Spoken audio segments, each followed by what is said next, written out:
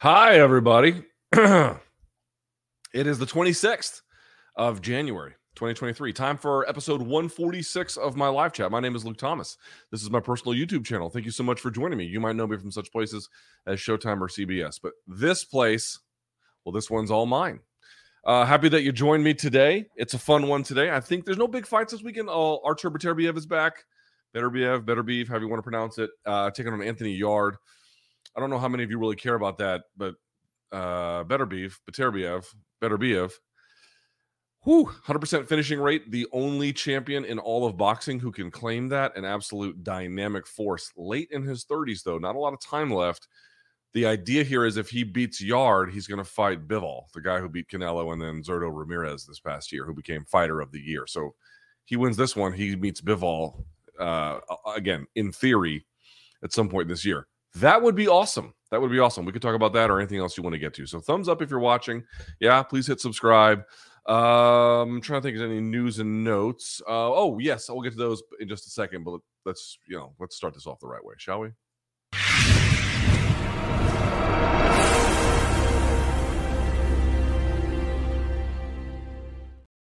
And we're back. All right. Reminder. We are down to basically the end of the tickets. There's just a chunk left, and then there will be no more. So if you want to come see us, this will be soon, February 8th, London, England. Brian Campbell and I will be in London, England for the Pod Live Festival. We're headlining it. We're the only Americans there. You can come see us. And oh, by the way, Dan Hardy is going to be with us on stage. By the way, also recording a ton of other interviews the 3 days that we're there. Plus, we're going to be doing some YouTube collabs with some big creators based out of the UK. Like, we're going to have a big trip planned. But you can come see us February 8th. It's going to be a lot of fun. So come check us out. You can put your phone up to the screen there, put your QR code up there, get the tickets, or you can go to pod-live.com if you are living in the UK, or you will be there around that time. Okay? Again, I'm trying to push these tickets, man, because one, we're already at a level where it'll look pretty full, so I'm not so much worried about the look, but this is it. This is going to be probably our one and only time doing this, so come check us out, yeah? All right, as you guys know, as is customary, I put up a thread about 24 hours ahead of time to do this for the questions. You guys fill it up, and then we pull from there. We go to the youtube.com/Luke Thomas community tab, and that will be that. So let me introduce that into the stream, and you can see it there. We'll use this system instead. But there you go. There it is, okay? All right. Anything else? Oh, look, they got the I went to the dentist today. My teeth still need to be whitened because they're ugly. But I don't know if you noticed, I got the chip fixed. See that? I got the chip in my tooth fixed. I tried, I only had to get 2 fillings, then they filled this in. I hadn't gone to the dentist in like 4 years. I know none of you care about this, but I just tried nitrous oxide. I wanted to see how it felt to a small thing. I mean, I was thinking I was there for in and out of the front door, maybe in an hour. It wasn't a big deal. But I just wanted to see how it went. My nose is so messed up. I can't lay that far backwards. And then they put the apparatus on your nose. I couldn't hardly inhale anything. And my one nostril is like almost sealed shut. It was awful. Yeah, it didn't work at all. So I would have rather just had the local anesthetic. That was really fine, to be honest with you. It didn't really add much. So, okay. With that out of the way, let's take a sip of this delicious coffee that I got from, this is Cub Swanson's cup, by the way. Like, not like his actual cup. This is the one he sells, but you get the idea. All right. With that in mind, let's get to these questions, shall we? All right, first things first.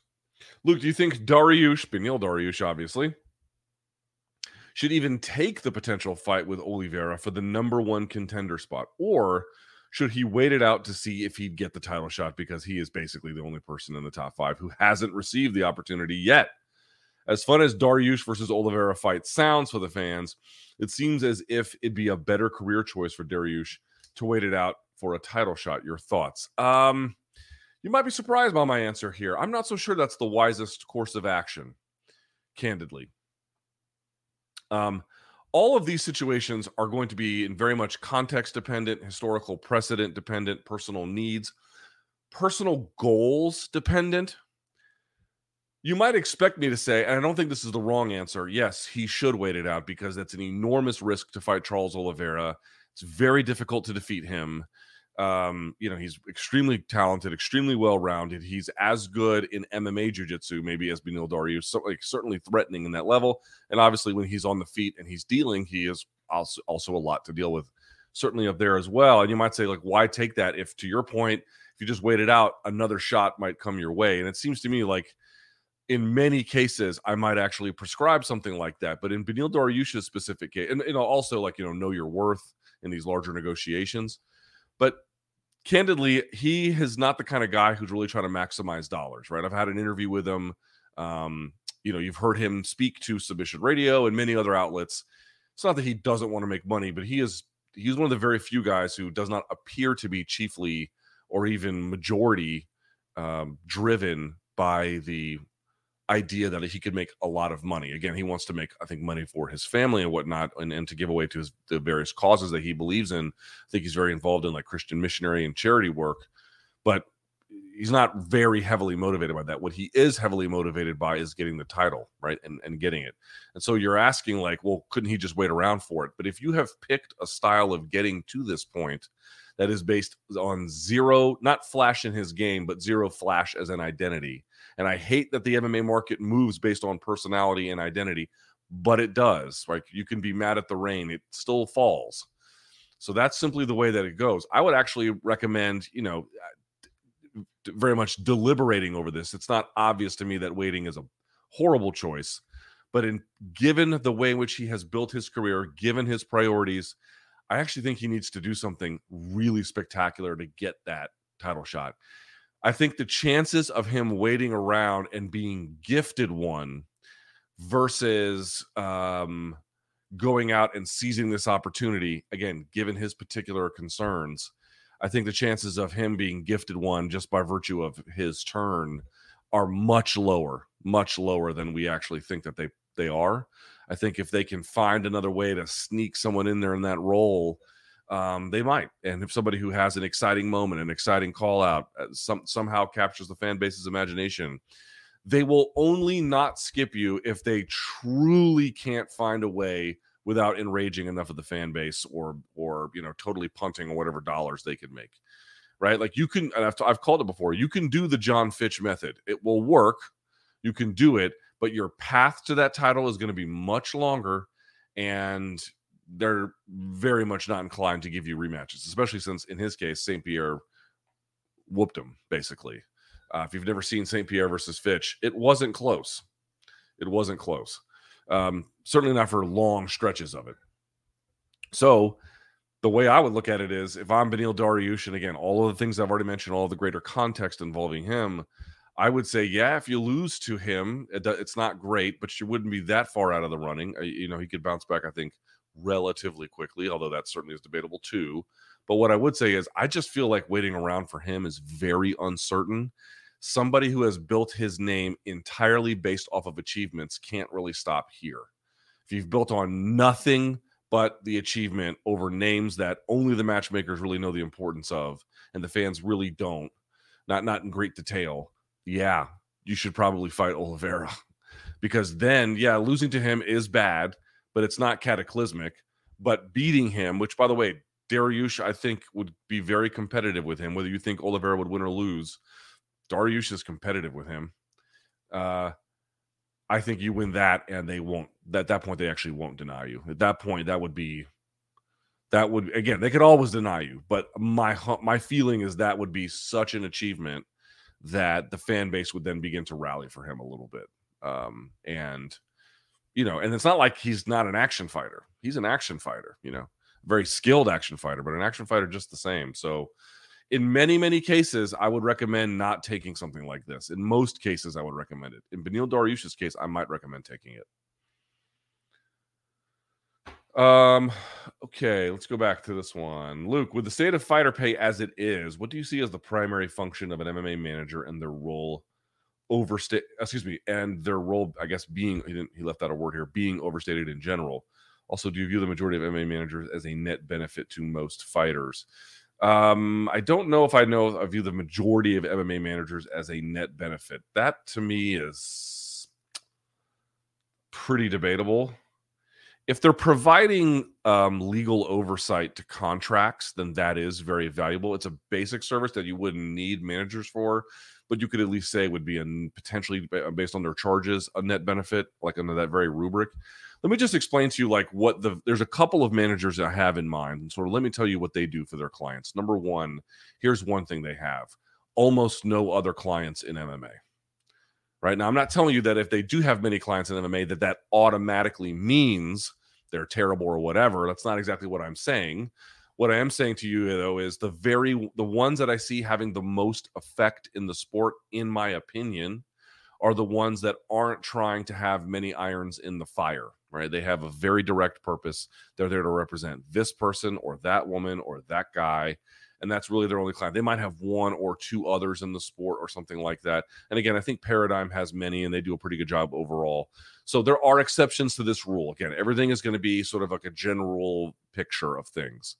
But from what I've seen, they don't have many. Let's say this: the smaller the client base, typically the better. I'll put it. And then the very best ones to me only have just one client or one or two. First.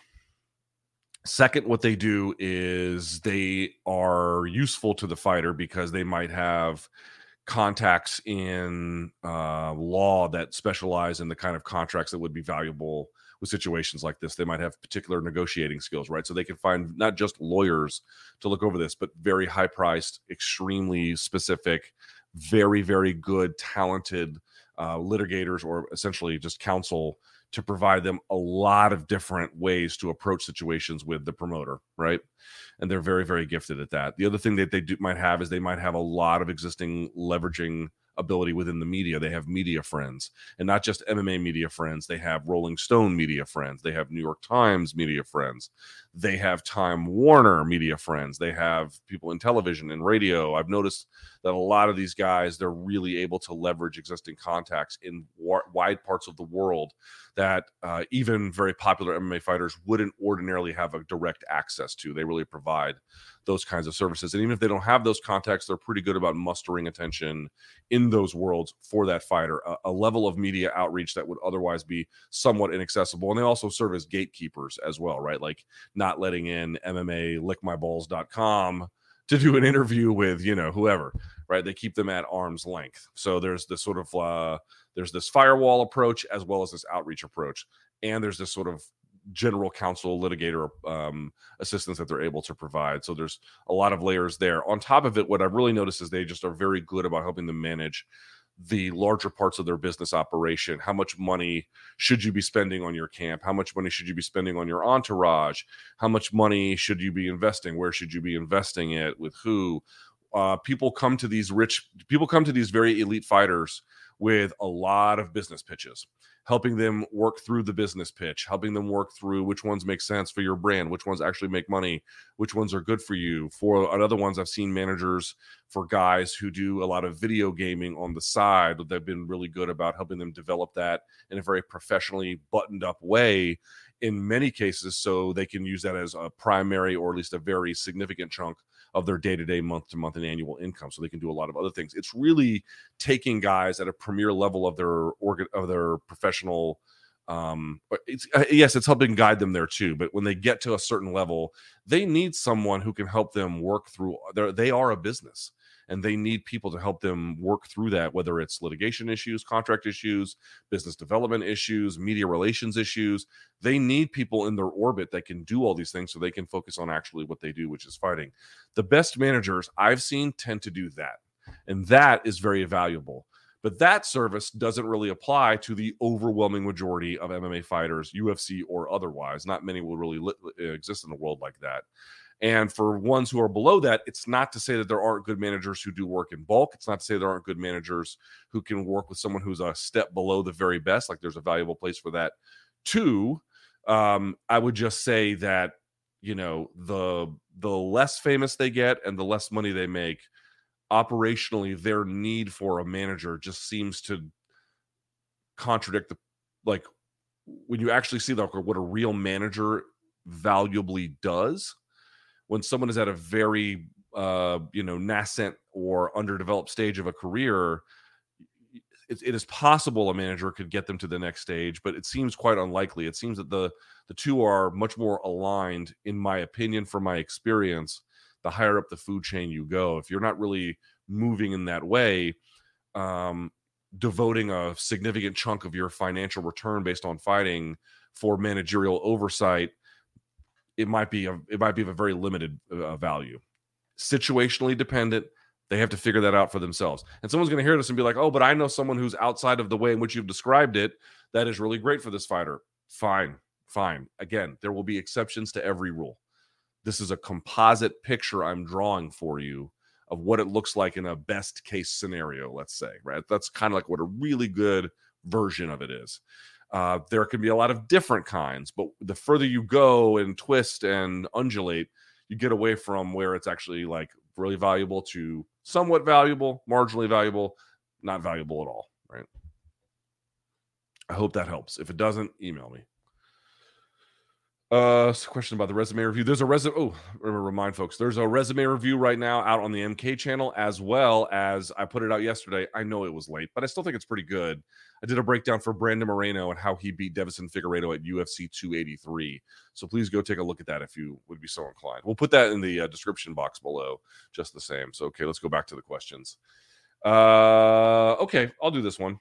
Luke, I was wondering if you could comment on a Twitter post by Dean Thomas addressing fighter pay. Quote, if you really care about the fighters, I saw this tweet, by the way, the absolute best thing you can do is go to your local MMA gym. Ask the coach who the hardest working fighter in the room is, then see if you can help that fighter with equipment, monthly tuition, or a website to help them get exposure, end quote. I love his work, this person writes, but this seems incredibly short-sighted. Thank you for your time. As always, your work is greatly appreciated. Okay, so let me just say a couple things about Dean Thomas that you may not know. Dean is great. I consider Dean one of my,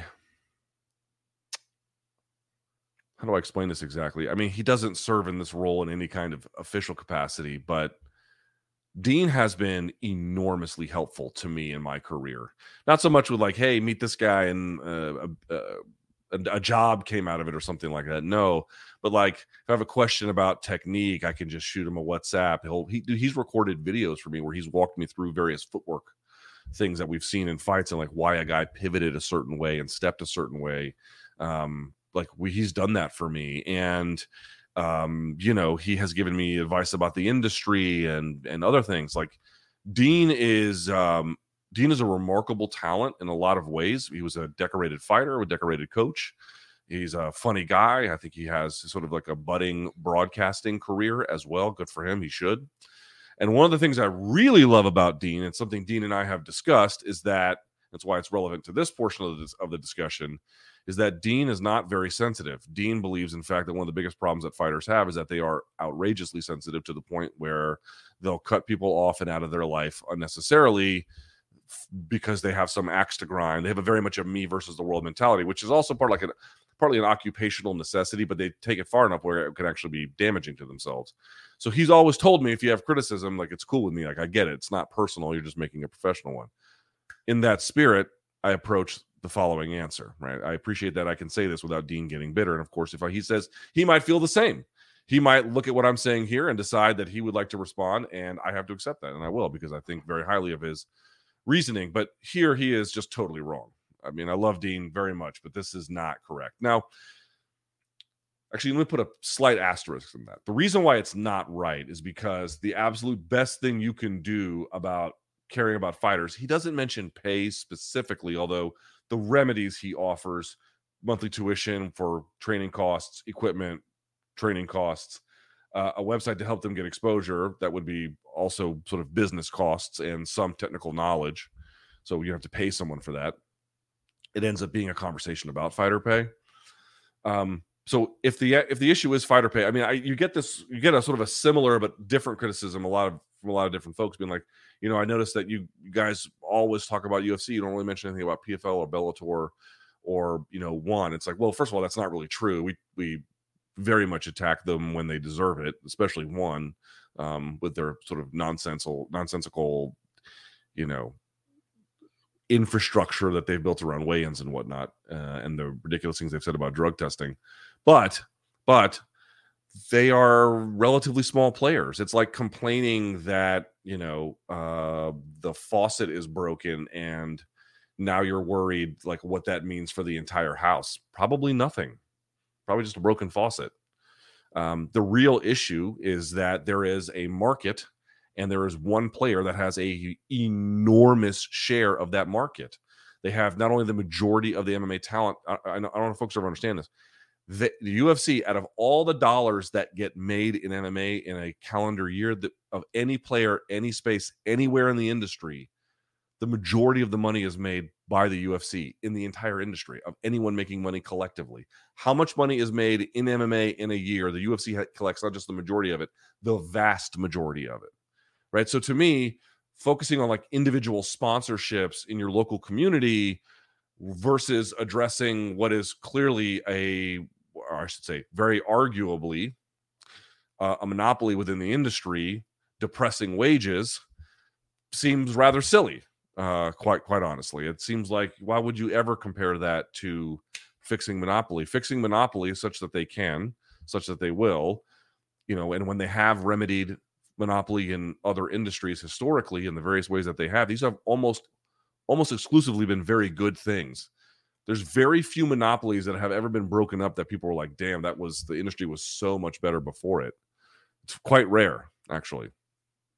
So if you actually want to do it in the way in which he's describing, taking care of fighters, right, the best thing that could absolutely be done would be to raise wages by whatever remedy of the how the industry functions to do that. Whether you think that's the Ali Act, whether you think that's a union, whatever, that method is going to be matter-of-factly far better than anything described in this particular way. Some kind of local like, folks, charity is I should say, yeah, I think I could say this comfortably. In general, charity can't beat what is ordained or demanded by law, right? Charity is part of the scam a little bit. The charity itself could be well-intentioned. And in fact, the effects that they have can be, in certain cases, enormous, significant, meaningful. But charity can also be used in a way where the dominant players in the space never have to make change, as long as people decide that charity is actually the way to remedy any situation, not structural changes to how the market actually operates. Right. So it's all kind of part of this idea that, like, the way in which we can cover, if we're, one of these entities, the way in which we can cover for people's expectations that we do more is to encourage and then even donate to or be a part of a charity or some kind of charitable cause. People feel good about charities. They feel good about contributing. They feel good about trying to do stuff like that, which, I understand and I think is a good thing. But the real way to get change is to get the law to make change, period. That's whatever remedy you think is best. That's going to be better than that. I will say this, though. He's on to something, which is to say, not as a remedy to the situation, but as like the best choice that we have. But what he's trying to identify is there's a lot of really talented guys or girls who, trying to get going, are living in very destitute conditions. They'll live in dorms. They'll live in, you name it, and under the mats, under the blah, blah, blah. They eat just enough to train and so on. Like, they could majorly have their lives improved in very critical stages of their career if they had some kind of benefactor to help them out, which isn't to say that on its own it's a bad idea. As a way to remedy the challenges of fighter treatment, it's not among the top things. Charity is never going to be under the top ways to fix a problem. Almost never. It's just not very effective relative to the law. Let's see. Okay. Look, with the wild headlines revolving around the UFC in the first month of 2023, could this year be a turning point? In the organization's history? There's quite a few unknowns as far as how things play out, but the negative momentum feels notable. MK all day. Yeah, thanks. Well, hard to say.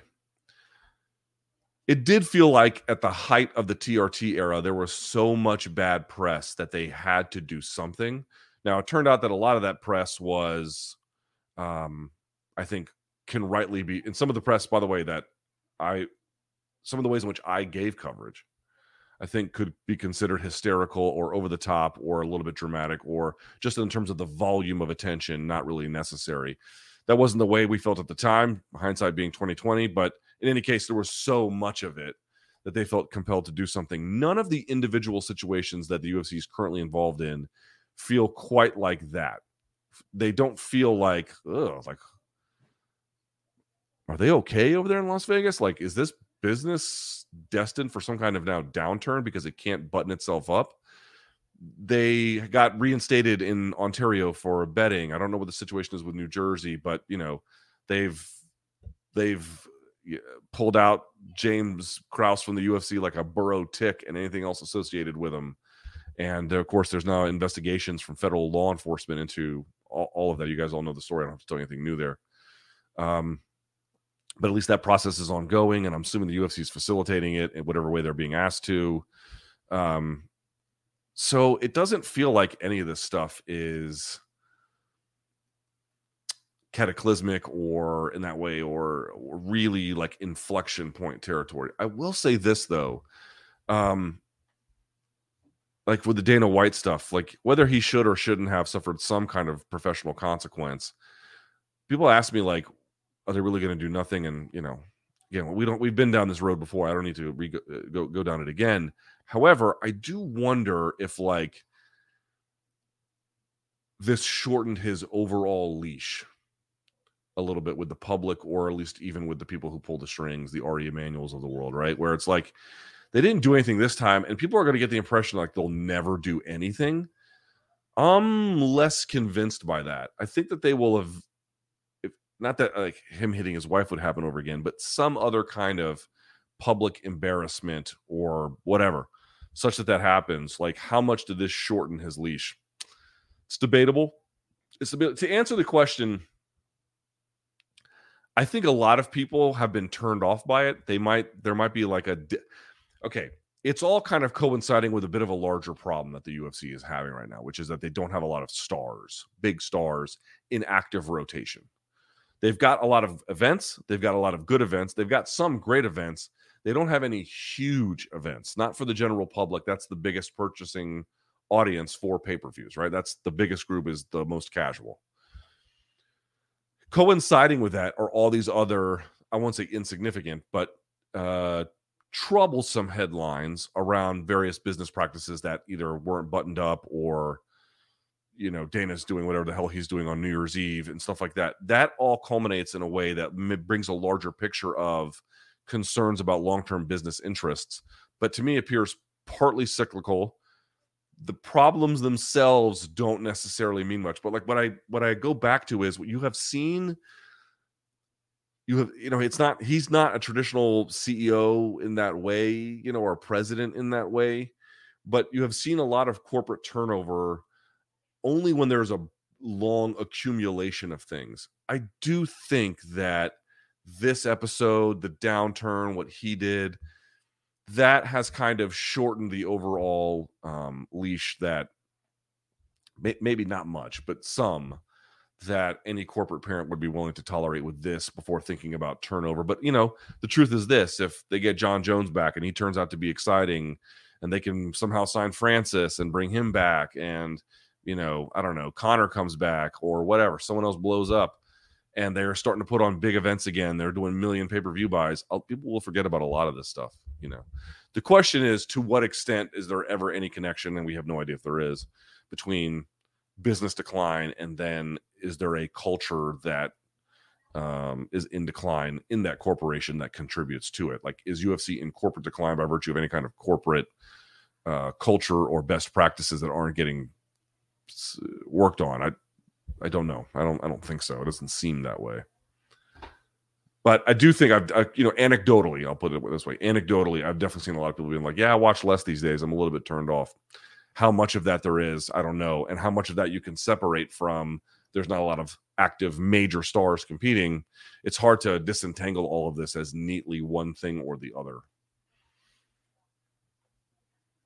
All right, let's go back. Someone says, congrats to blah, blah, blah on the MK stuff. Thank you. Do you think you can talk Brian into one of your next homework assignments being YouTube watching The Raid 1 or 2? Or do you think he was too scarred from The Night Comes for Us to give Indonesian MMA or martial arts, movies another shot? Yeah, I mean, The Night Comes for Us is pretty gory. It's pretty gory. I mean, there's a scene where everyone's chasing everyone else with like a series of butcher knives or, knives designed for carving, slicing, axing, sawing, all of the various ways in which a blade can either be fashioned or function. And, it's a lot. Watching, if you've never seen The Night Comes for Us, it's not for children. I mean, I'll put it that way. But it's amazing. It's an amazing movie. Truly a special movie. I don't know if he's got it in him for The Raid 1 and 2. I don't know. That's how you're asking a lot. I mean, I know how good The Raid is. And if you've seen it, you know how good The Raid is. But, BC he's like, I'm going to go on this military kick during the pandemic. He was like, I'm going to watch all these military movies. And he watched a lot of good ones. But then he came away with like, what was it? What was the movie he came on when there was a single shot, 19, whatever it was. I forget the name of the movie. It was just a single shot that never breaks. He's like, this is the best military movie ever. I'm like, no, it's not. It's good. It's very good. It's not. There's a lot better ones. And I wouldn't put this one necessarily above it in terms of like good movie making, but like as a good action flick, you've never seen Black Hawk Down? Like, my guy, you got to see that shit. All right. Oh, what a great question this is. Hey, LT, what do you make of Abdul Abduragimov's win over, I guess I'm going to say it wrong, Haratik? I'm not sure how you say it. The Lazy King, that's Abduragimov. His grappling was creative and on point in round 1, but he was mostly outmatched the rest of the fight due to the size disparity and possibly poor conditioning. The knee bar in the last 30 seconds was one of the best comebacks I've seen in a while. How do you think he fares against UFC caliber fighters at 155? I've actually got this saved on my phone. Maybe I can show it to you guys without getting picked up by, well, maybe not. But I have to put the volume down. So we'll put the volume down. But it kind of ruins it because the call is amazing. So first of all, the dude scores a knee bar in the last 20, 15 seconds. I don't know what the exact time was in the 5th round up a weight class. So he's already the welterweight champion. He's trying to go for the middleweight title. Yeah. He was down 30 seconds before the fight. It was over. He was down 39-37, 2 39-36s on this card for Aries FC, right? Hopeless for him. Up a weight class, the whole 9 yards. He pulls out. I'm going to see if I can show it to you. He pulls out. I'm going to wait till there he is. He shoots underneath for the knee bar. You see that? He shoots underneath for the knee bar. He nearly gets it. Wait, hold on. And then he taps, and then he gets it. Yeah. He tapped with 26 seconds left on the clock in a 5-round fight.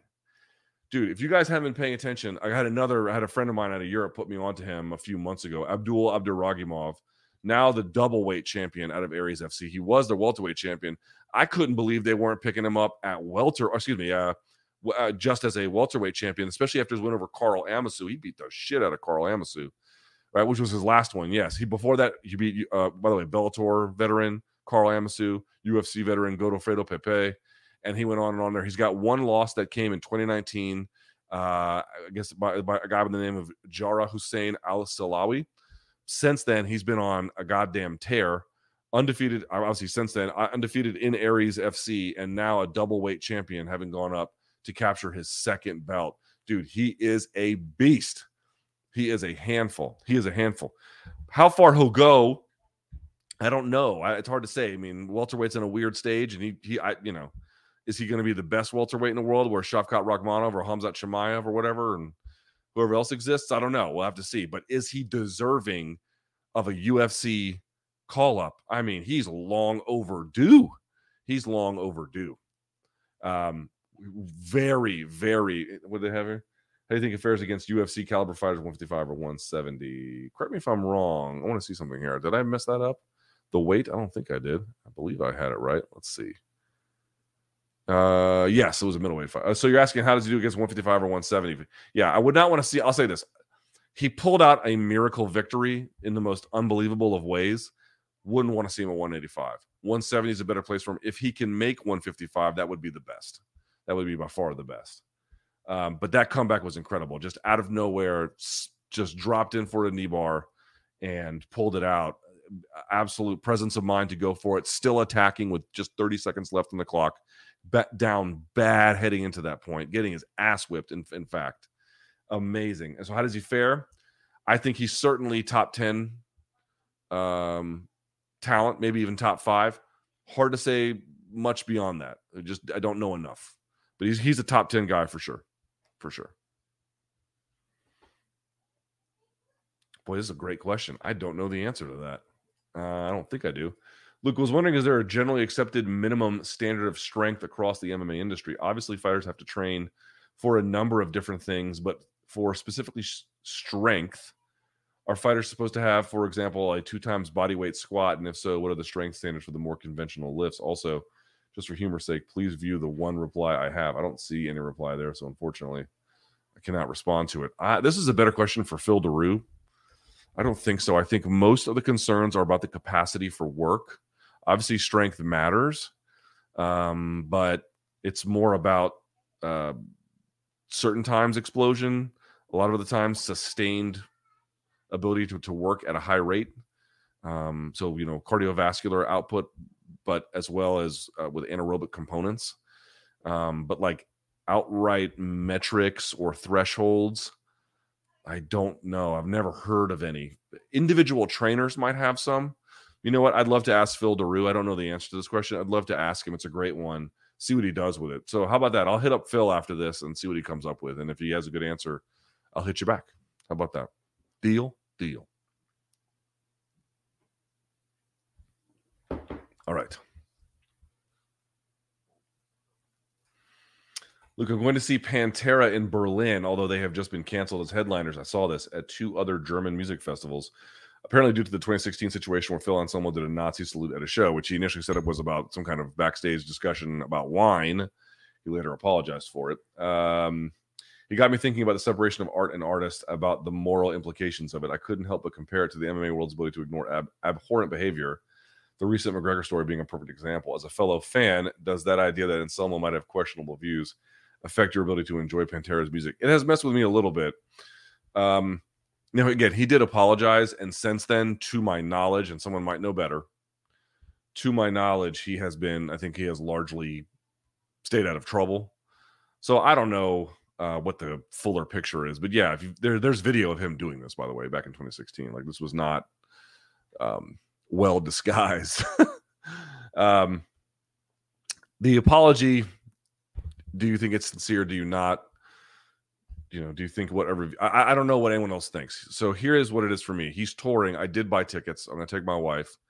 For me, there were a couple of things. 1, he apologized. 2, again, he stayed out of trouble. I've noticed a lot of these people apologize, or they kind of half-assed apologize, and then they get right back into trouble.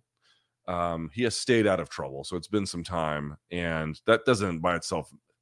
It's not a question about what it means, but it does tell you what it might not mean. And Pantera, growing up, was my favorite band for long stretches of my life. And I realized that half the members are dead. And so it's almost like half Pantera tribute band playing. It's kind of weird. I'll tell you this much. I don't buy any merch from them. I mean, all of this stuff is like you're trying to just justify motivated reasoning, but I'll tell you where I'm at. I don't know that I've really examined this from like a purely ethical lens. I just think that, like, what am I comfortable with? I'm not really buying merch. You don't really see me wear Pantera merch. I do have this one that my wife gave me as a gift. I really like. But other than that, like his shirts and stuff like that, I don't really wear any. I have in the past, but not in a long time. Certainly not since that incident. At least certainly not in a long while. But if I had already seen them at some point before and I was really happy about it, maybe I'd feel differently. But it's like, this is my one and only shot.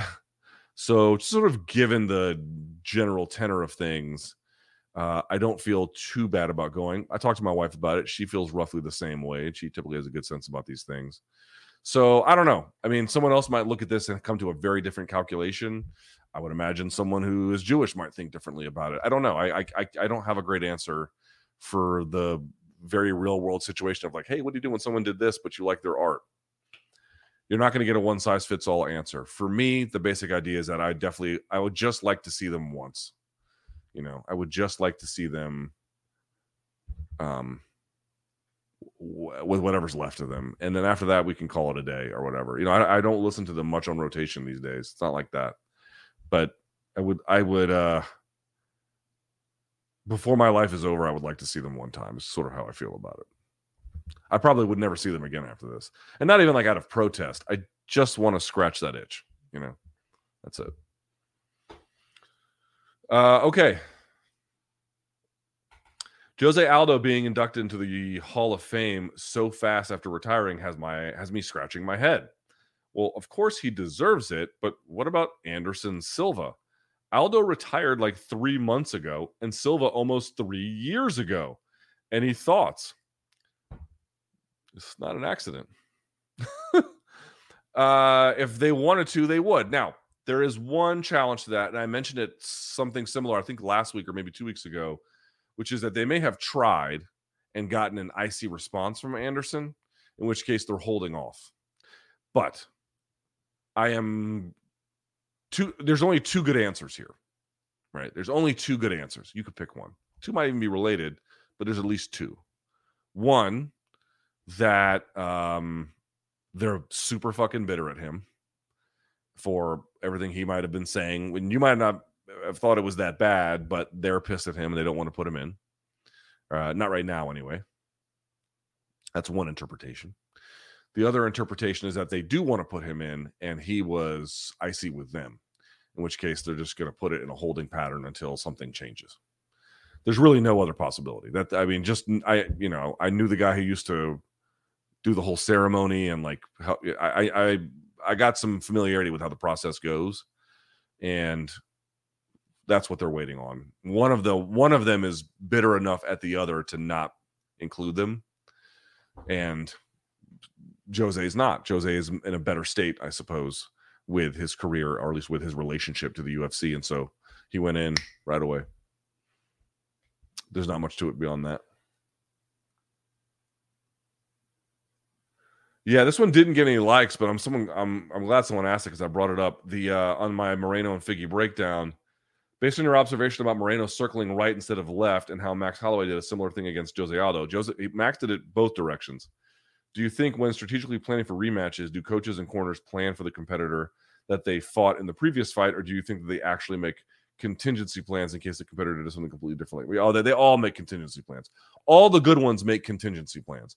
We want to do this. If this fails, and not just like in general, if it fails, if this portion of baiting him fails, if this portion of cage cutting him fails, if this portion of the takedowns from the upper body fail, if this portion of the jab fails, they have things that they want to get to when those don't work. And by the way, they may not be able to implement the B game either. I've seen coaches that have good, or at least on paper, good A and B games, and it blew up in everyone's face because they didn't know how much better the opponent had gotten. I've seen that before.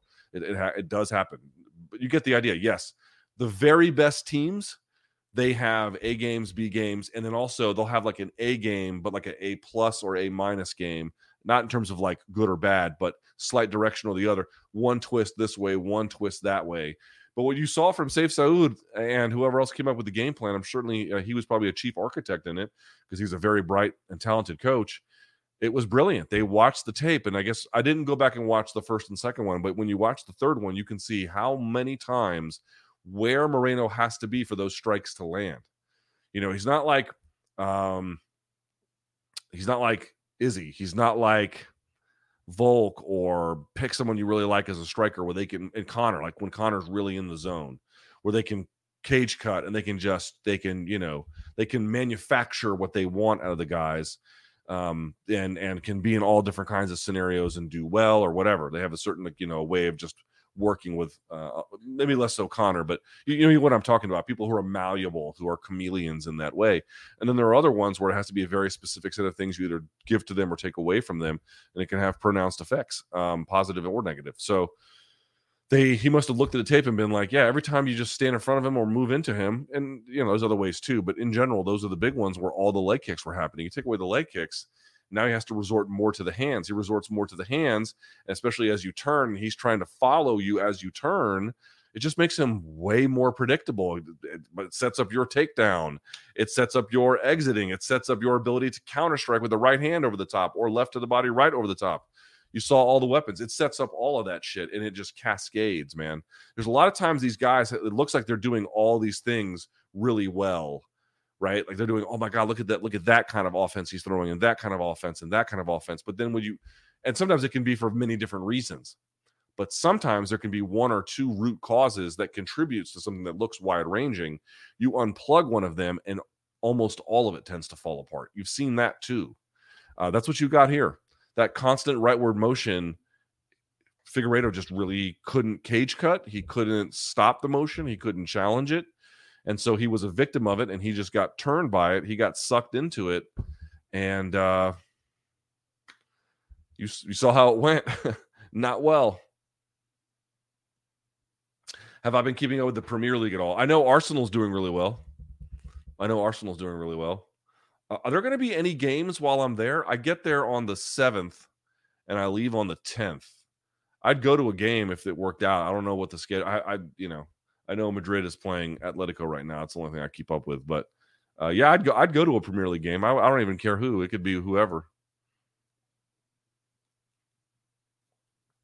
But it appears that Arsenal no longer sucks ass, which is nice. This isn't a question, but every so often I laugh at wood shampoo. That's a good one. Wood shampoo. Yeah, folks don't remember. That's what I remember. What a Marine once told me was what they call a nightstick used for like crowd control. I think he picked it up from like Guantanamo. I'm not even sure where he got it, but they called it wood shampoo. Yeah, it's very nice, right? It's a very delicate term. Okay. If Merab could make 125, which he has previously said he can, how do you like his chances in that division? Good. Very good. I think his power would be interesting there. I think he's already good power, good strength, but I think it'd be heightened at 125. I don't think his cardio would be much of a trade-off, but I still think no matter what division he's in, whether he wants to really maximize his physicality at 125 or not, although again, he's a hammer at 135 too, but I guess relative to 125, it could be even more so. Anyway, in either case, I still think that there's some polishing up of the game that has to happen in either way, whether it's Sterling, I know he wouldn't fight him or whatever, but whether it's a champion at 135 or champion at 125, talking about a championship quality fighter, even with respective divisions, one being stronger than the other in certain cases. Certainly not everything's going to be as strong as bantamweight, but Brandon Moreno is very, very good. He's going to be hard to hurt. He has good power, it turns out. He is super well-rounded. We talked about how much he has grown by virtue of his rivalry with Figueiredo. So I just feel like, maybe he could beat a guy like Moreno. I certainly wouldn't look past that, but I think that a guy like that really, no matter which weight class he picks, really has to work on advancing the fight beyond just bland or vanilla punishment that lands positionally that is not memorable, but kind of counts because there's a lot of it. And then there's not a lot of the opposite. Like he needs to have, it needs to crescendo. It needs to lead to something. It needs to force reactions. It needs to cause damage. It needs to cause stoppages. It needs to just do things. And whether that's advancing his work positionally, working on ground and pound, whatever the various things he wants to do to get there, fine. But I just feel like there's some polish that has to happen either way, because what's the point in cutting that weight if ultimately what you do is you find that it's still a skills issue, even at the top of the next division.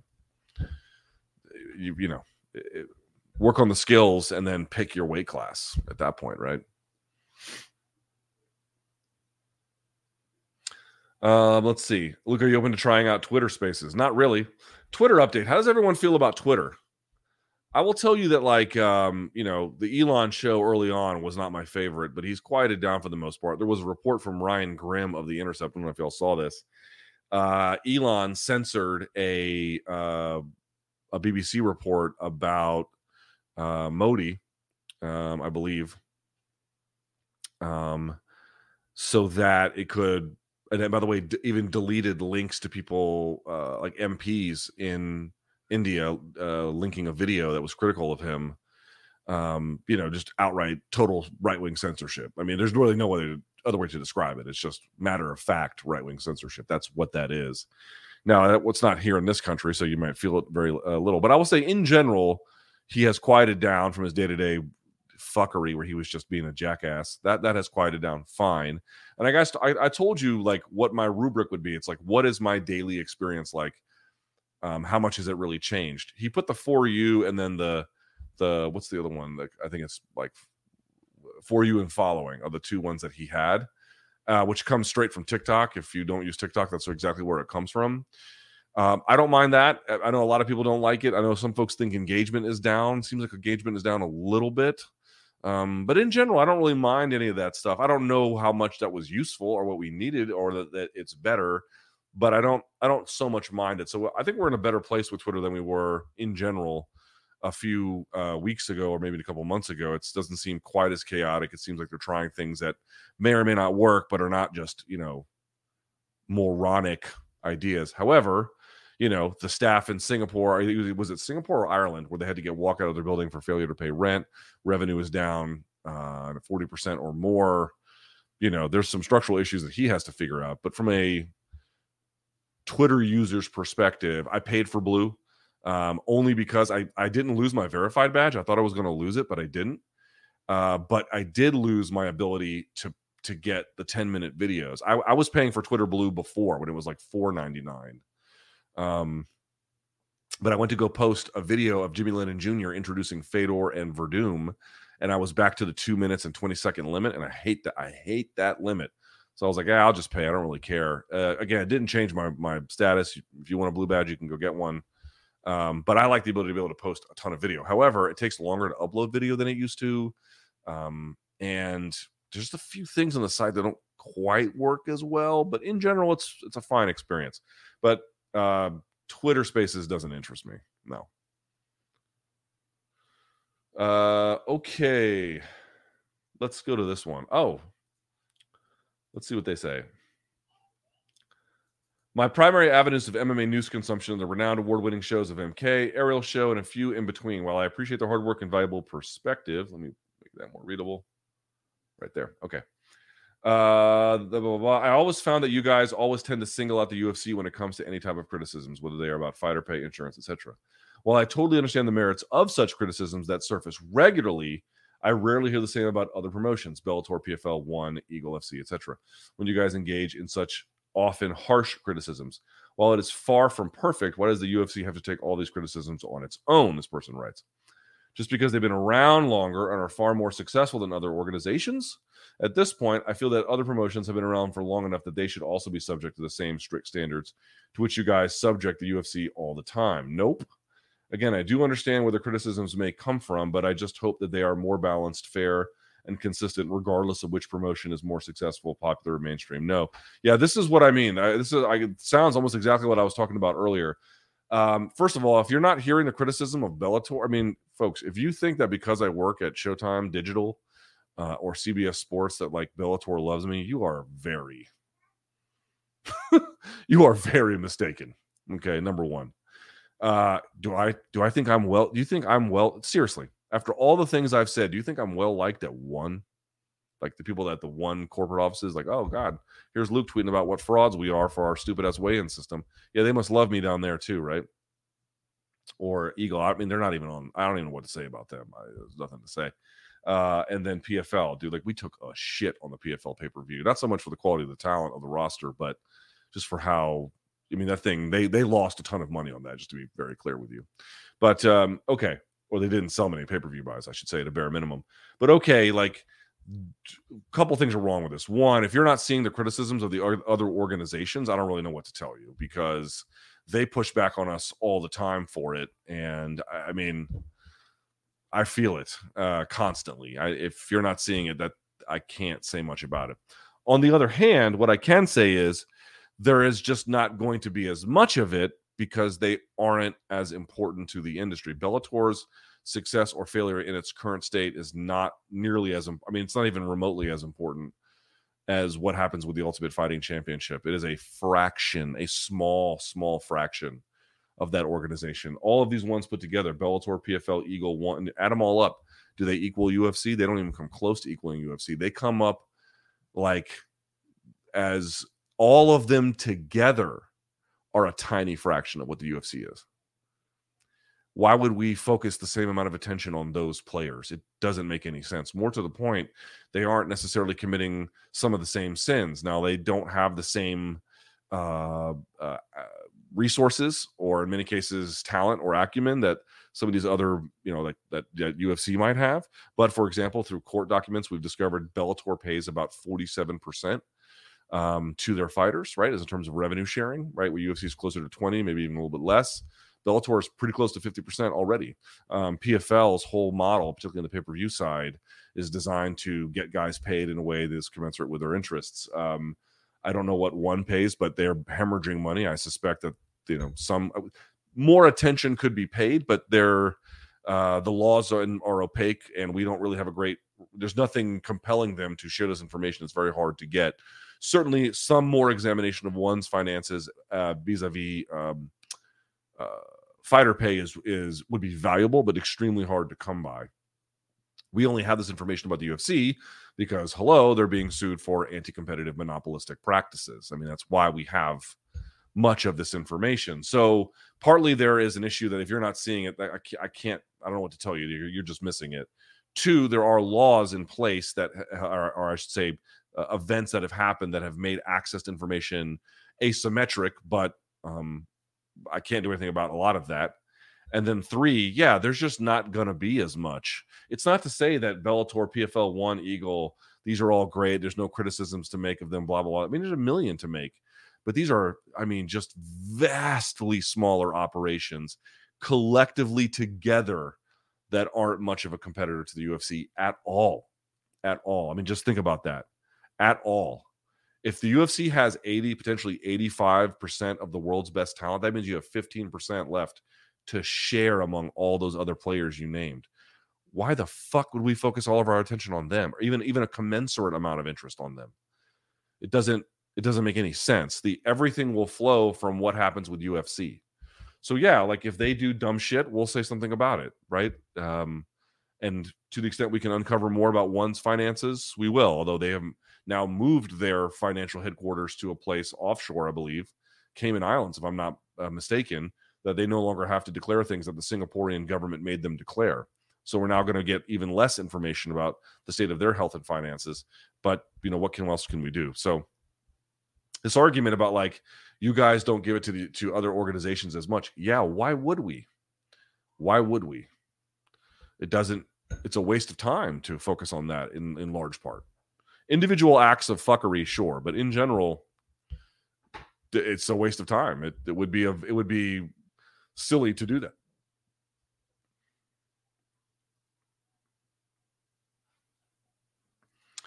Let's see here. Regarding the recent controversy surrounding the Lauren Murphy corner, why do you see corner stoppages in boxing but not MMA? You've said before that it happens in boxing because jaded old guys stop fighters from taking too much damage. Will we see more of these stoppages when MMA fighter corners are made up of, basically other jaded old guys? Yeah, you might get some of that. Here's the thing, old dudes just don't give a fuck what you think. You know what I mean? They don't care. They don't care at all. They're over it. And you want to fire them. They just, it's not like they figured it all out, but it's weird. So, okay. So what do they say a generation is, right? A generation is approximately 20 years. And so every 20 years is a new generation. So that means I've lived through 2 generations, right? My own and then the next one, so 43. I will tell you that there's a surprising amount of relearning that the next generation and then the next and then the next and then mine had to do that I wasn't fully aware of or didn't fully appreciate until I watched the second generation have to do it, where I had to watch lessons get relearned. I remember hearing all of for example, all of the lessons of the Vietnam War and how much it was in our memory bank. And then, and by the way, it was a bunch of old people pushing this anyway. But like, I just sort of I remember like when the Iraq War was being propositioned, I was 23 at the time, 24, 2003, 2004. And I just remember it's like none of the lessons that our generation inherited from the previous one were listened to at all. Like, I guess they just didn't care. It had skipped one essentially because mine was actually post. Obviously, I was born 1979. There's this relearning that has to happen all the time. Constant relearning, generation after generation. Whatever, if you're 22 right now, there are things that you take for granted as part of like human understanding, and like society sort of gets it at this point, that the next one will have to relearn. And so when you're my age and you're 42, 43, and you're looking now and you're looking like 18-year-olds or whatever, like the next generation, civilization is a learned and somewhat inherited behavior. So by the time you get to 65, 70, you have seen generation after generation fall prey to, not that you're super brilliant, but you have seen them fall for the same thing over and over again. You now know enough to be like, right, I know how this movie ends. I've seen it now 20 times. I can quote it to you. They kind of feel like that. They have that kind of experiential wisdom of just watching subsequent generations have to relearn everything, If in MMA, when in the aughts, when I first started watching, well, that's not true. I'd watched in the 90s, but I mean, like as an adult on my own, one of the things that you saw was like, and this is still true, but less true. It's less true today than it used to be, but it was very true that a lot of guys' corners were completely their peers, right? So if the guy fighting was 25, all of his cornermen were 25, essentially his peer group. And now you're seeing peer groups begin to divide in age a little bit. I think the more you get of that, the more you might see some change. But the other problem with all this, and not to rehash it, not to go back to it all the time, but I just think in general, in MMA, we just have there are a lot of people in the industry that are comfortable with what I would consider a disconcerting level of abuse. And I think MMA and combat sports, the allure is that it's this marriage of brilliance and science and acrobatics and violence and gore and athletics and human achievement and human character, the human spirit. It's this mix of all of it. And getting that level of what we tolerate and what we don't right, it's not so easy. I think the goal is to convince people that the threshold by which they're willing to go is too far. Like Lauren Murphy was like, I signed up for this. Like, don't take that agency away from me. And I understand that argument. It's a powerful argument. The problem with it is there's a certain level you're just simply not allowed to consent to. You can't consent to anything. And I'm not saying that's necessarily her argument, but my argument is that she is consenting to, in what I consider to be, a level of abuse that the game shouldn't tolerate. So like the idea that a fight, people will consent to fight to the death if you let them, but you can't. Right. And so obviously it's not just that we're trying to prevent them from fighting to the death. We're trying to prevent them fighting in situations that are needlessly dangerous. That one to me seemed needlessly dangerous. How do we convince them though of that? How do we make that argument? That's really, to me, the art. That's where we have to go. And in boxing, because the trauma is so much more directly located, you get more deaths. And I think that has played a big role in people's understanding of things. You watch a few people die and, because their corners or the referee wasn't active enough. It will change your judgment. It will change your judgment. All right.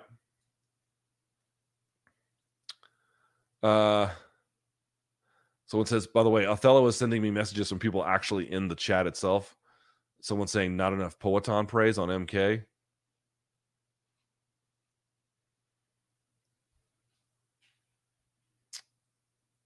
Let's see. I don't know what the fuck. Othello sent me messages that don't mean anything. I don't even know what to say about this. All right, let's get to some of these. Okay. Luke, why do people speak about ref stoppages and refer to outside context? Quote, he let it go longer because it's a title fight. Shouldn't the standards for stopping a fight always be the same? They should.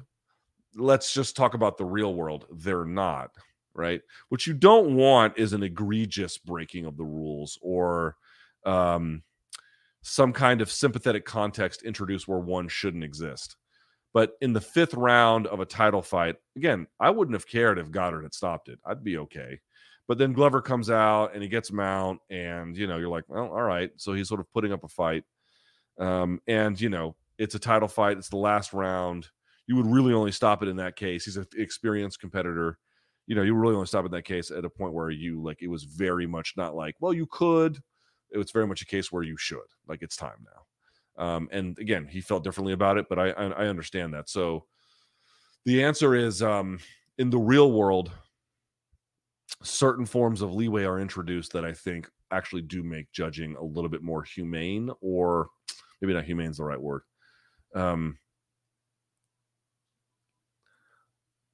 They're trying to balance different things. They want to balance not being involved. They want to, referee involvement. They want to balance the integrity of the result. They want those guys to decide it.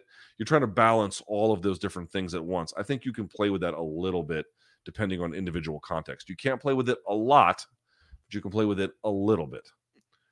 Luke, top 5 underdog MMA wins. Jesus, you guys asked me for these lists off the top of my head. I'd have to think about this one. I'm trying to think. Obviously, Sarah over GSP is big. Holm over Rousey is big. Ray Mercer knocking out Tim Sylvia. I'm trying to think my favorite ones. Obviously, those are 2 of the most historical ones. Who was the one that? Let me see. There was one that I really liked back in the day. He actually beat Al Iaquinta. I like Al, but it was a good win. I mean, I'll give him credit for the win. Mitch Clark's win over Al Iaquinta. I mean, it's not historically one of the most significant ones, but it was a really, that was a big win for him, and he lost 3 after that and then quit the sport. Hasn't fought since, so it was kind of a high watermark for him. Trying to think. From the depths of despair and difficulty. Obviously, Yair Rodriguez, Korean Zombie is a big one. That's a huge one. Yeah, I mean, I don't know if stuff like that. I don't have I remember where I was for the Sarah GSP one. That was really big, and I remember where I was for Weidman Silva is another big one. These are all big. How do you reflect on your interview last year with Rich Franklin on hydration testing? Saw on the live chat that perhaps you had some more questions. Looking forward to the London show. Hey, look at that. Jason, I believe this is the gentleman from MMA On Point, if I am not mistaken. I think Rich is a true believer, but now that we've sort of seen what we've seen, I would like to talk to him again and be like, Rich, can we get down to brass tacks? I feel that he gave me answers that he thought were true at the time, but I just don't think the evidence supports anymore. Thank you, sir. Appreciate that. Let's see. Okay. Thanks for the years of top shelf content.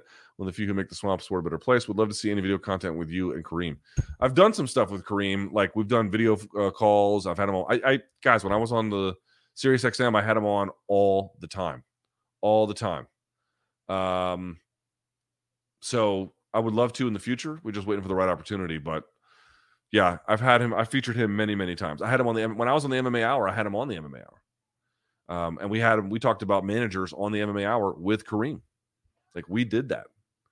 So people I would love to see some content, buddy. We made some. Have a gander. Let's see. Chance for an MK and MMA On Point collab, maybe. We'll see. UBC and DH coming out to Arsenal, Spurs, and Chelsea jerseys in London. On stage, Wheel of Death. P.S. BC should absolutely not address anyone from Scotland, Wales, or Ireland as UK+. First of all, he's going to. I know he shouldn't. I told him not to do that. He's going to do it. I'm just telling you, he's going to do it. I know this man. He is going to do it. No, I'm not going to wear an Arsenal or Spurs or Chelsea jerseys. I don't care about these teams. But we got some fun stuff planned. I think we had an hour and a half long meeting about some of this stuff yesterday. So we're gonna have a good time. I'm telling you, you're gonna have a good time if you come out on Wednesday. That Wednesday, February 8th. All right. How do you balance creating the content while also digesting the content? Keeping up with the news while creating the content is challenging for me. Yeah, it's challenging for me too, and it's my job. There's only so many hours in a day.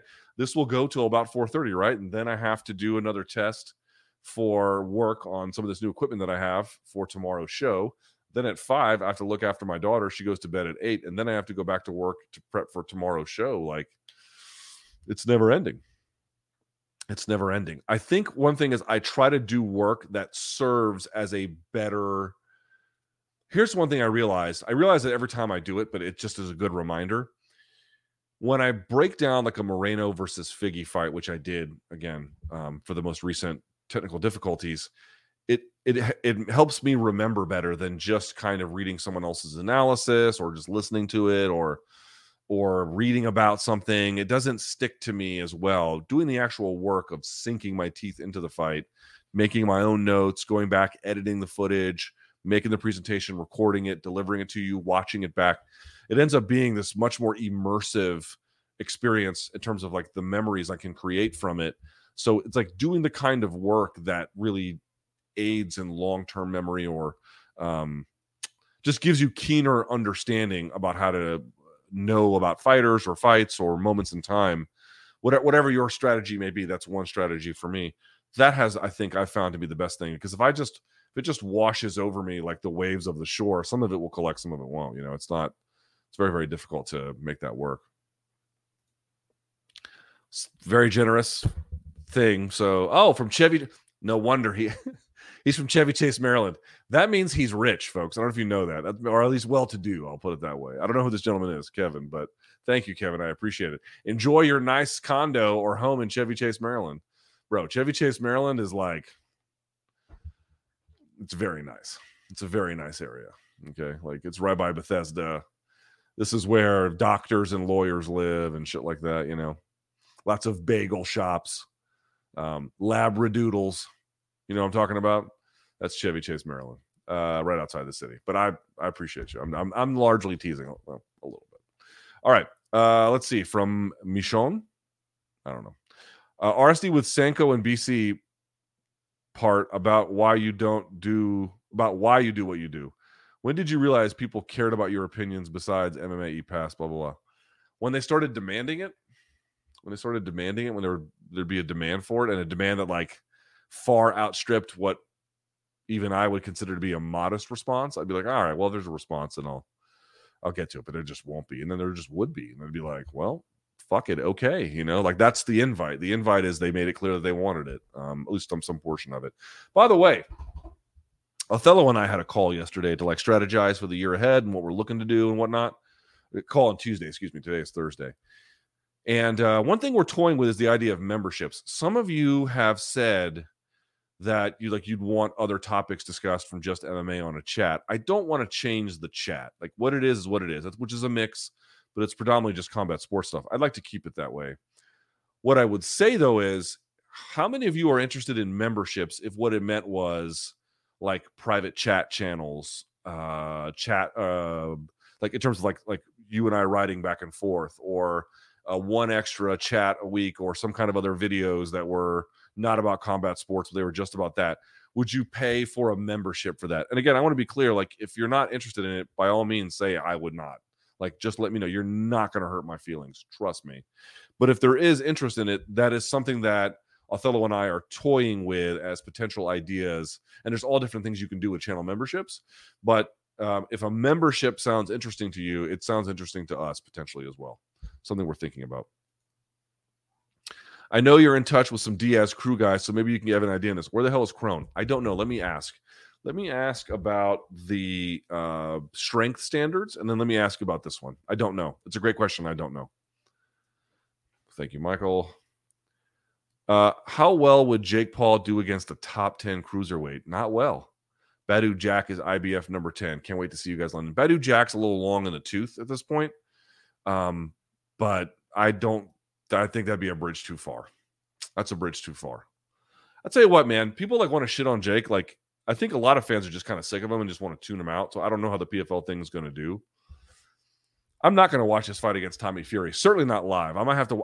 When I say I'm not going to watch it, like, I have to watch almost everything. just because it's my job. So like in that sense, I'll watch it, but I'm not going to like take time out of my day to go watch it. I don't care that much. But I will say, man, like, I think you're wrong if you don't have a little bit of respect for him. Not in the stupid, like, I have respect for everybody who gets in there. It's like, well, in a sense, I do. I'm not so sure that's 100% true, but okay. But that's like a very generic, basic level of respect that, yeah, fine. That doesn't tell me much. I don't think he can be the top 10 guy. I don't think he can be the top 15 guy. I'm not even sure he can be a top 20 or 25 guy. But his level of improvement is genuine, and that really only comes with like years of hard work. I'm not going to say he's great. I'm not going to say you have to watch. I'm not going to say any of that stuff. But, the way he outboxed Anderson was like commendable. It's commendable. So I don't I don't seek out that. Like what he's doing with Tommy Fury is not interesting to me. But I definitely don't feel like this imposter is just trying to, well, I'm not sure what he's trying to do, but I have a begrudging level of respect for like what he's been able to put together. Like I don't hate the guy, I think he's fairly talented and certainly hardworking, and he's doing a little something for himself. That's it. Either you're a customer or you're not, but he's put together a little something. Do you think the newish bias towards striking in the judging criteria puts Jones at a disadvantage? Only if he can't wrestle. And I don't know if he can wrestle. I do not know if John Jones can still wrestle. This is so interesting. If you look at things I've seen on message boards and like fans on social media, anecdotal, take it for what it's worth, there's basically like two camps around this. One camp is that John hasn't been able to wrestle for a long time. We've been screaming about this. People haven't been paying attention, and you're going to see that when he fights Gane. The other one is, okay, yeah, he kind of flagged at the end there, but, that's just a temporary moment in time, and it wasn't that bad of a decline, and he's going to get right back where he was before, and blah, blah, blah. And I will be very curious to see who's right in that one. I will be very curious. I would really, really, I cannot wait. That of all the debates that I want to see settled, that's the one I want to see settled the most. I want to see who was right about that and what they used to prove they were right, to show. I want to show me your work. I want to see that. That's of all the things, like, winning, not winning, whatever. I want to see that. Will it ever get to the point in MMA where you have to start at an age of 5 or 6 in order to make it in UFC the way it is with soccer? Probably not like that, but with jiu-jitsu, like the Ruotolo brothers, you see, they've been training essentially in that way, right? And now they're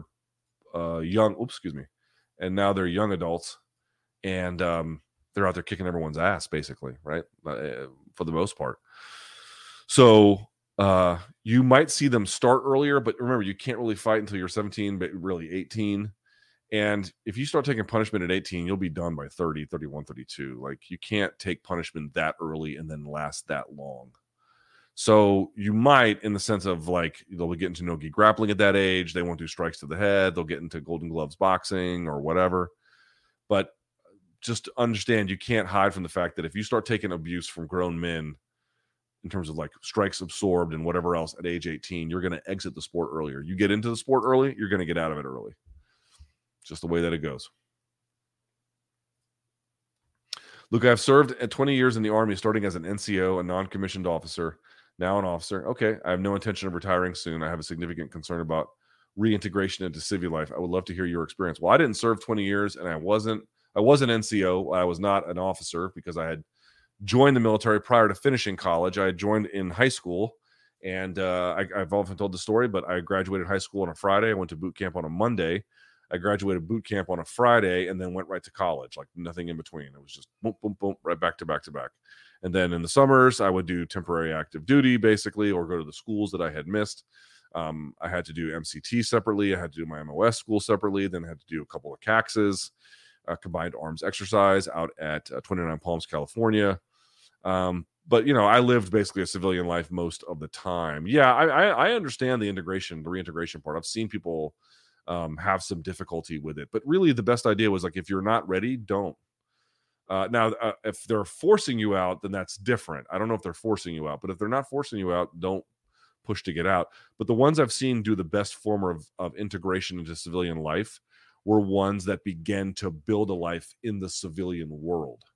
They would be parts of churches that were not on base. They would be parts of athletic clubs that were, I go running with this group and it was just all civilians. They would date someone that wasn't in the military. They would line up a job for themselves, or operate in some kind of circle where they could leverage existing civilian relationships. But the reality is you have to start building a life in the civilian world. If everything you do is on base, or again, leverage your military contacts too, and leverage those relationships and leverage all that skills, like all the skills, those are great. But if your life has been utterly divorced from the civilian world, the military is not going to let you stay forever. You have to begin to build a life outside of that. You have to begin to build a life in that way. And, like anything, it is uneasy and difficult at first, but do you have a choice? Not really. So do it. Do it.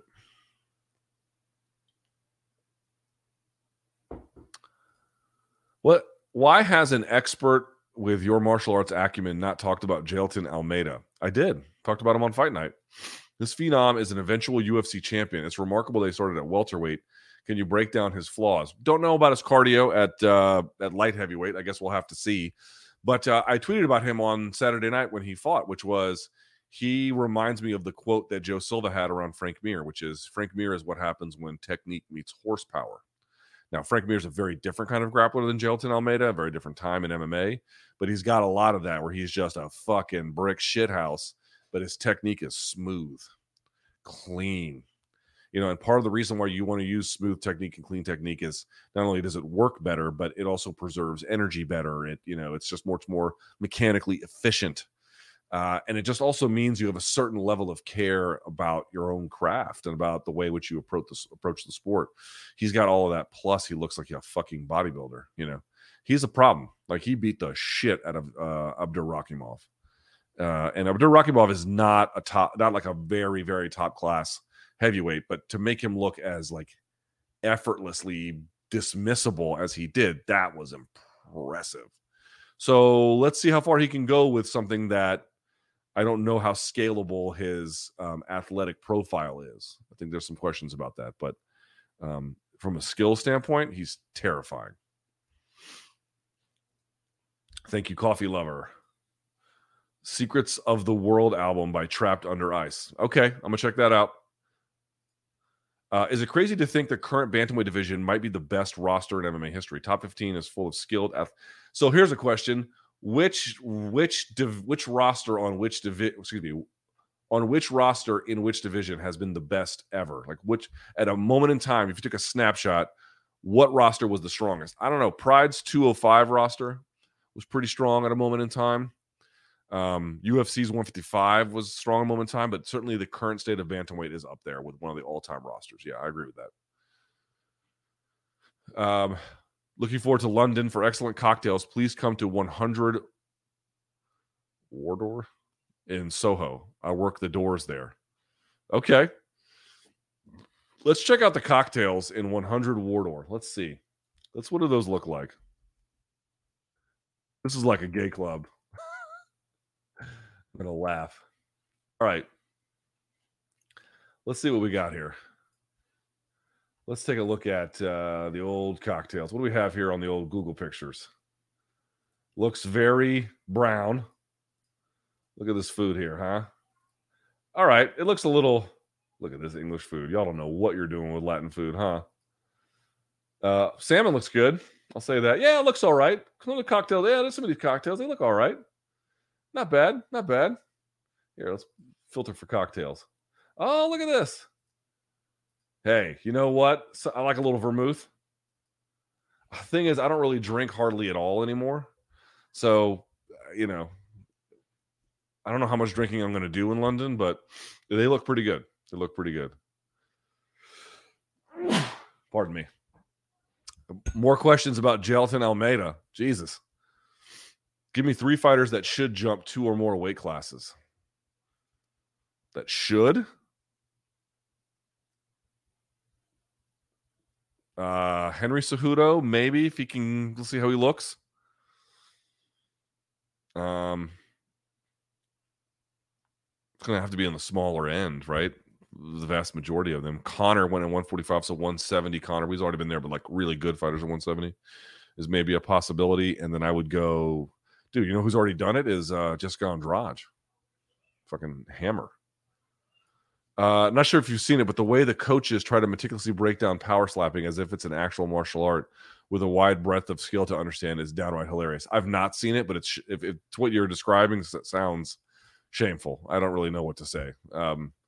I'm sure, like anything, there are best practices to it, but they're all relatively marginal in terms of what actual sport is constitutive of. Any opinion on the Steven Crowder Daily Wire beef? How is Steven Crowder making NFL quarterback money? Like, I'm not mad at it. I've said this before. I don't agree with almost any political view he's ever held. But Steven Crowder and I and Jamie Kilstein tried out for a TV show called MMA Now that was supposed to air on Fuel TV. And I actually got the job. I got hired for it. But then like 2 weeks later, Fuel TV was purchased by Fox Sports and it became, I think, Fox Sports 2 or something like that. And I had shot a pilot for it. Like Josh Barnett was in the pilot. Like it was a whole thing. Maybe one day I'll show it to you guys. I still have the footage. And it just went up in smoke. I got that gig, but then he blew up well past that. I think he's got like millions of followers now. But even with that, dude, he ain't making, what was it, 50 million for like 4 years or something? Did I understand? Or maybe it was 5. I don't remember. We're talking like 10, 12 plus million, whatever I don't know what the years are. We're talking like an extraordinary, dude, this fucking like, there's no way his show generates. I mean, if you can understand what I'm about to say. If you can get that money, go get it. Not mad at it. But there's no fucking way you can tell me he generates that amount of money. That seems to me that one of the things that is just true of right-wing billionaires is they love to fund causes, even if they're not making money, as a way to win the influence and intellectual and idea culture wars. You cannot possibly fucking tell me $50 million is like money they could pay him and then sell ads against it or memberships and make that money back for either after 4 or 5 years. Like not a chance. Not a chance that's true. Not a chance. Not a chance at all. None. Zero. So there must be some kind of other benefactor relationship happening here. And again, if someone came to me with 50 million over whatever it was, 4 or 5 years, and I could tell you, MK it ain't going to generate. You're not making your money back on 50 million. I'm just, Joe Rogan might be able to get you your money back. Like that's how big you have to be. You have to be fucking, even that, I know he has $100 million deal for a much longer time frame, whatever. But you get what I'm saying? Like that's an absurd fucking amount of money beyond what any kind of show he could do, even with his sizable audience, could generate. So I just don't understand why he really went public with it. I've not followed it closely. I did see the response from the Daily Wire guy, not Ben Shapiro, whoever the other one was, who was like walking him through. By the way, he also noted in his response he's not sure that Steven's ever turned a profit in any of the shows he's ever done, and that he wasn't independent. Which again, they can. I'm not here to pick on one side or the other. Like neither represents my political views very accurately.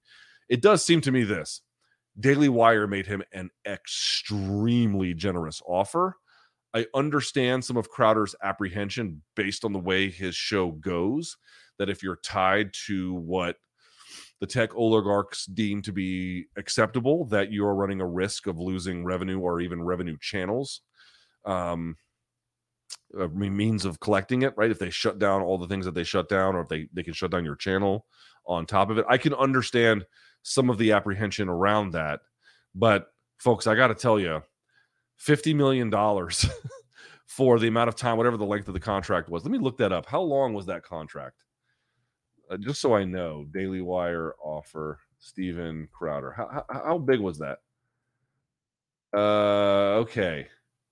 So according to Forbes,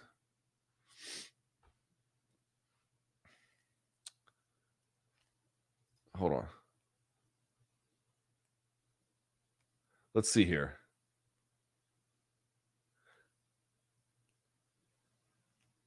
This guy Boring is spelled Boreing. That's the guy with the beard. He kind of looks like me. I saw his response. Quote, Steven's philosophy appears to be, I deserve to be paid millions and millions and millions of dollars, whether my show drives the revenue or not. That's not a business relationship. He's looking for a benefactor. Yeah, I got to wonder where Daily Wire is getting the money for that too, to be quite candid. In all fairness, I can understand why he might feel that way, actually. Yeah, $50 million over the course of 4 years. So what is that, 12.5 million, right? Basically 12.5 million at 12.5 million. Dude, there's just no, plus whatever the cost of the staff and the production time and everything else, there's just no way they'd make that money back. I just don't believe that. So I can understand why Steven would want a benefactor relationship. But folks, let me just put this out to you. If anyone wants to sign me for $50 million for 4 years, the answer is yes. Like, where do I sign? Luke, you have to shovel elephant dung every morning. Deal. Where the fuck do I sign for that? Yes. You have to change the name of your show to Luke Thomas Sucks. Deal. Fucking deal. Deal. Miguel writes, I love your big boy words, Big T. Spanish is my first language, and you've taught me more than my English teacher. Black Hawk Down or Hurt Locker? Ooh. Black Hawk Down or Hurt Locker? Hurt Locker was more of an attempt to get to the human side of things, whereas Black Hawk Down was more of like a fun action movie. So they're slightly different. I'll say Hurt Locker more of a movie, but Black Hawk more of a elevated film, and Black Hawk Down better action film. Black Hawk Down better action film.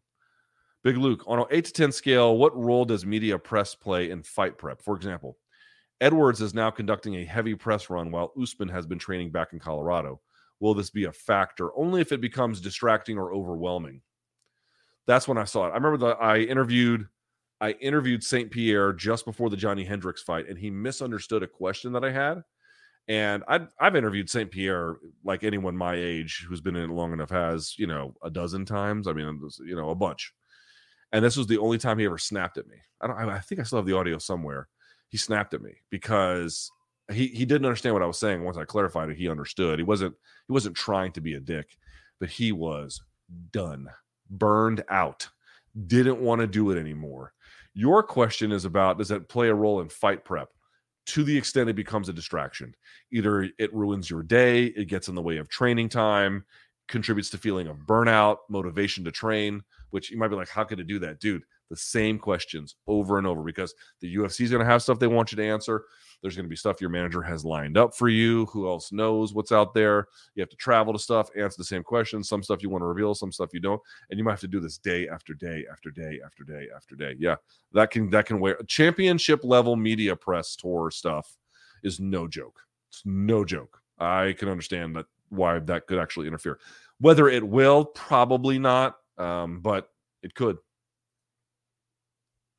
Luke, with ADCC leaving Flow Sports and now will be under UFC Fight Pass, what do you think is the ceiling for popularity for grappling? So there's two schools of thought on this one. One is that, this is devastating for Flow Sports. It's anecdotal, but there are a lot of people who fit my profile, which is that I didn't want to pay for a membership, but I would just to watch ADCC. And I don't have anything against Flow Grappling, but and they are very much in the Gordon Ryan business, as far as I can tell. I think they just signed a deal with him. But ADCC, and by the way, by virtue of Gordon's participation, is by far the most popular thing in jiu-jitsu. Again, more evidence that like drugs in sport are uniformly bad. Just not true. Just totally bullshit. Not true. Not supported by the evidence. You can see it for yourself. You cannot tell me that the outrageous physiques and the outrageous levels of performance based on some of their performance-enhancing drug use has not contributed to its popularity, and its popularity has not contributed to being an attractive, item for Fight Pass. Like, come on, it's all connected, please. Okay, but that aside, it's devastating for Flow Sports because it's such an anchor programming. How far could it go? One interpretation is that the UFC is really going to lean into this. They're going to be broadcasting the trials as well. I think that it could be as popular or more popular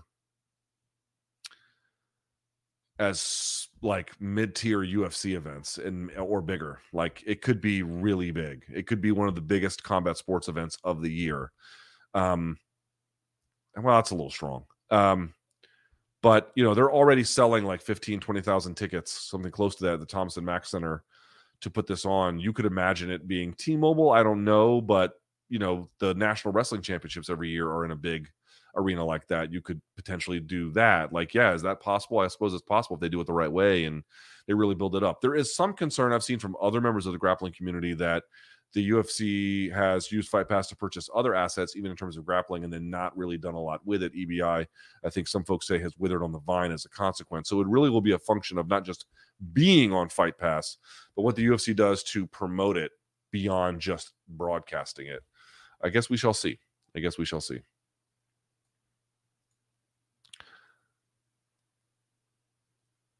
I know you said the tripod sweep, whatever, is a basic BJJ move, but he did it on Figgy in the first fight and then Askarov. It just looks like such a slick and cheeky move. I mean, listen, he's really good at it, right? He understands exactly how to set it up in moments. He has a good eye for when guys are going to walk into it, and they're not going to. Now people will be expecting it, I think, a little bit more readily. Also, I made an error on my thing where I said, well, like if you do one of these, it's you don't have control over the other person.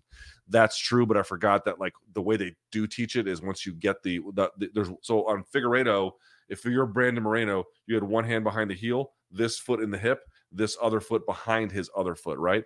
The one that's cupping the heel, not only do you pull on it when you push on the same side hip, you're actually supposed to collect it and then stand up as they fall down, and then you come up. You're actually supposed to collect it, and then you have their foot to collect. He didn't collect it. He just pushed so hard with it, he just lost control. But the idea would be to collect it on the rise up. I misstated that part, for which I apologize. Yeah, again, basic doesn't mean like bad. It just means typically a sophisticated grappler or jiu-jitsu player should not be a victim of something that is relatively obvious when you set it up. But he's so quick, and his identifications of when you can use it is so fast, I think. And also people just don't expect that kind of thing in MMA because it's taught to you so early. He's threading a very thin but real needle. My college friend recently moved, and it's been a struggle to keep in touch. Maybe they're super busy, but the lack of contact is tough. Advice? You should ask them about the lack of contact. You don't have to be weird about it, but just be like, hey, man, is there a reason we talk less beyond just being busy? Have a direct conversation. There's nothing you can't figure out with just having an honest conversation for the most part. I mean, if they continue to lie to you, that's one thing, but just talk to them. Talk to them about how you feel. Don't be whiny. Don't be needy, but tell them how you feel. Where do you see your career in 10 years? I don't know. And I'm scared to tell you because I don't really want to jinx it. Brian and I, BC and I, had a conversation about it yesterday. I am frightened to tell you, not because I'm worried, but because I have hopes and I don't know whether to share them or not. We all do. There's things I'm working on. I'll put it that way. There's things I'm working on. I really hope I get an opportunity to see them through. Luke, here we go. Going to see Dying Fetus for the first time on the 7th here in Dublin. Flying over to MK on the 8th. Yes. By the way, they play London on the 10th, but I'm leaving on like 4 o'clock that day, so I'll miss it. That's awesome, bro. You're going to love Dying Fetus. That's a brutal-ass show. Would you be able to look at the price of merch and delivery? It's a lot, including flat rate shipping. I think if you're in the UK, if you can show up to the pod recording, we're going to have merch there. Pretty sure that's true. I need counseling. I enjoy power slap. You don't need counseling. You just need to realize that you probably have the palate of a toddler. Yes to membership, this person writes. Also, who wins? Prime Rampage, Prime Rumble. Ooh, because Prime Rampage had a fucking chin on him.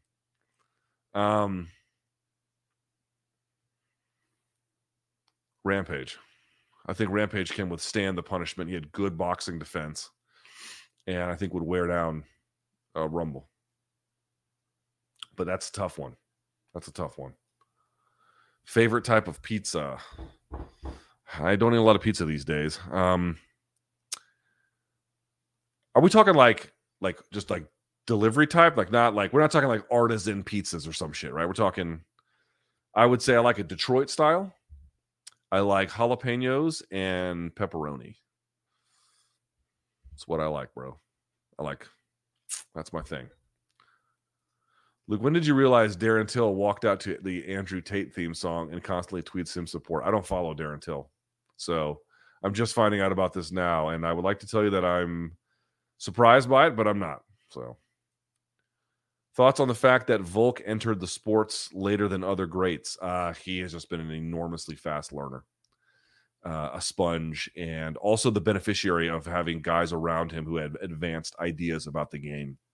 And he was just a great student for it. You know, he had a natural aptitude, right? And he worked hard. Don't be like, oh, he had natural aptitude. He just got good at it no matter what. No. He worked at it, but just a natural aptitude. Thoughts on veganism and animal rights? Will more athletes make ethical decisions regarding diet and disprove the falsehood that animal products are needed for performance? It's true. They're not needed at all. Yeah, I mean, I'm not a vegan by virtue of the fact that it's very difficult for me to... For me, understand what I'm saying. For me, it's very difficult for me to get the protein intake that I need and eat in a way that is sustainable. I try to limit animal protein, and whatever animal protein I buy, I try to make sure I get it from like a farmer's market or whatever I can. But yes, I basically believe, I don't believe that you should never eat meat, but I very much believe that factory farming is deleterious for small farms. It's deleterious for the environment. It's deleterious for animal welfare. We have basically created an animal hell in which we subject millions of animals to every year that is without, in any sense, morally justifiable at all. Beyond that, the powers that be have created what's called ag-gag laws that have prevented folks from ethically reporting or even getting information about the state of animal welfare on their properties on these vast farms by using powerful lobbying and corporate interests. And this is totally bad for everyone involved. And so for folks who want to reject all of that and find ways around it, and they're able to meet their sport-specific needs, which, by the way, you can very much do, I certainly applaud them. I think I would add a little bit of leeway that, you know, it's not going to work for everyone. No single diet does. And this is less about that, more about like making your diet a platform for your views of ethics. But nevertheless, I think that the less meat you can eat, the better. Certainly factory meat, factory farms. I mean, the less of that you consume, the better for everybody. And I generally agree that the moral precepts behind their beliefs are smart and justified. What more can this army of donks do to push you and MK Bryan and Brian's wandering eye to greater heights? Just continue to support what we're doing, and please trust our vision. Everything else is just gravy. I'm a blue belt, and I got a job at my jiu-jitsu school for enrollment director / kids coach. Any advice? I've never done sales, but do love. So here's what I'm going to guess. This gentleman trains at this gym, and he might get paid some, but what he is mostly being paid to do is a job in the gym. This is common in jiu-jitsu gyms. The people who work in the gyms train in the gyms either at a reduced price or for free, or they don't get paid, but they don't have to pay for training or some kind of combination of bartering, right? That goes on in there. This is super, super common. Any advice? I've never done sales. I have no fucking idea. I have no idea. Every school does like 30 days free or, you know, whatever, first week free. That seems like a smart policy. I have no clue. Good luck. Any tips for the days leading up to a weight cut? 2% away from the goal and weigh-in is 5 days away. You should ask someone who's a specialist in this. That's not me. But I wish you good luck as well. I'm sorry. If I had anything meaningful to give you in terms of help, I would. I just don't. All right. Okay. I believe that is it. I want to remind you, here we go. Get your tickets to come see us February 8th live in London. You can go to pod-live.com for tickets, or you can put your phone up to this here QR code. You can do that, and then you can come see me and Brian and have a great time on February 8th. Maybe our one time to come do it. It's going to be awesome. So come check that out. This podcast will be up tonight on the podcast platforms. I appreciate you guys watching. Thank you so much. And until next time, stay frosty, bitches. Yes.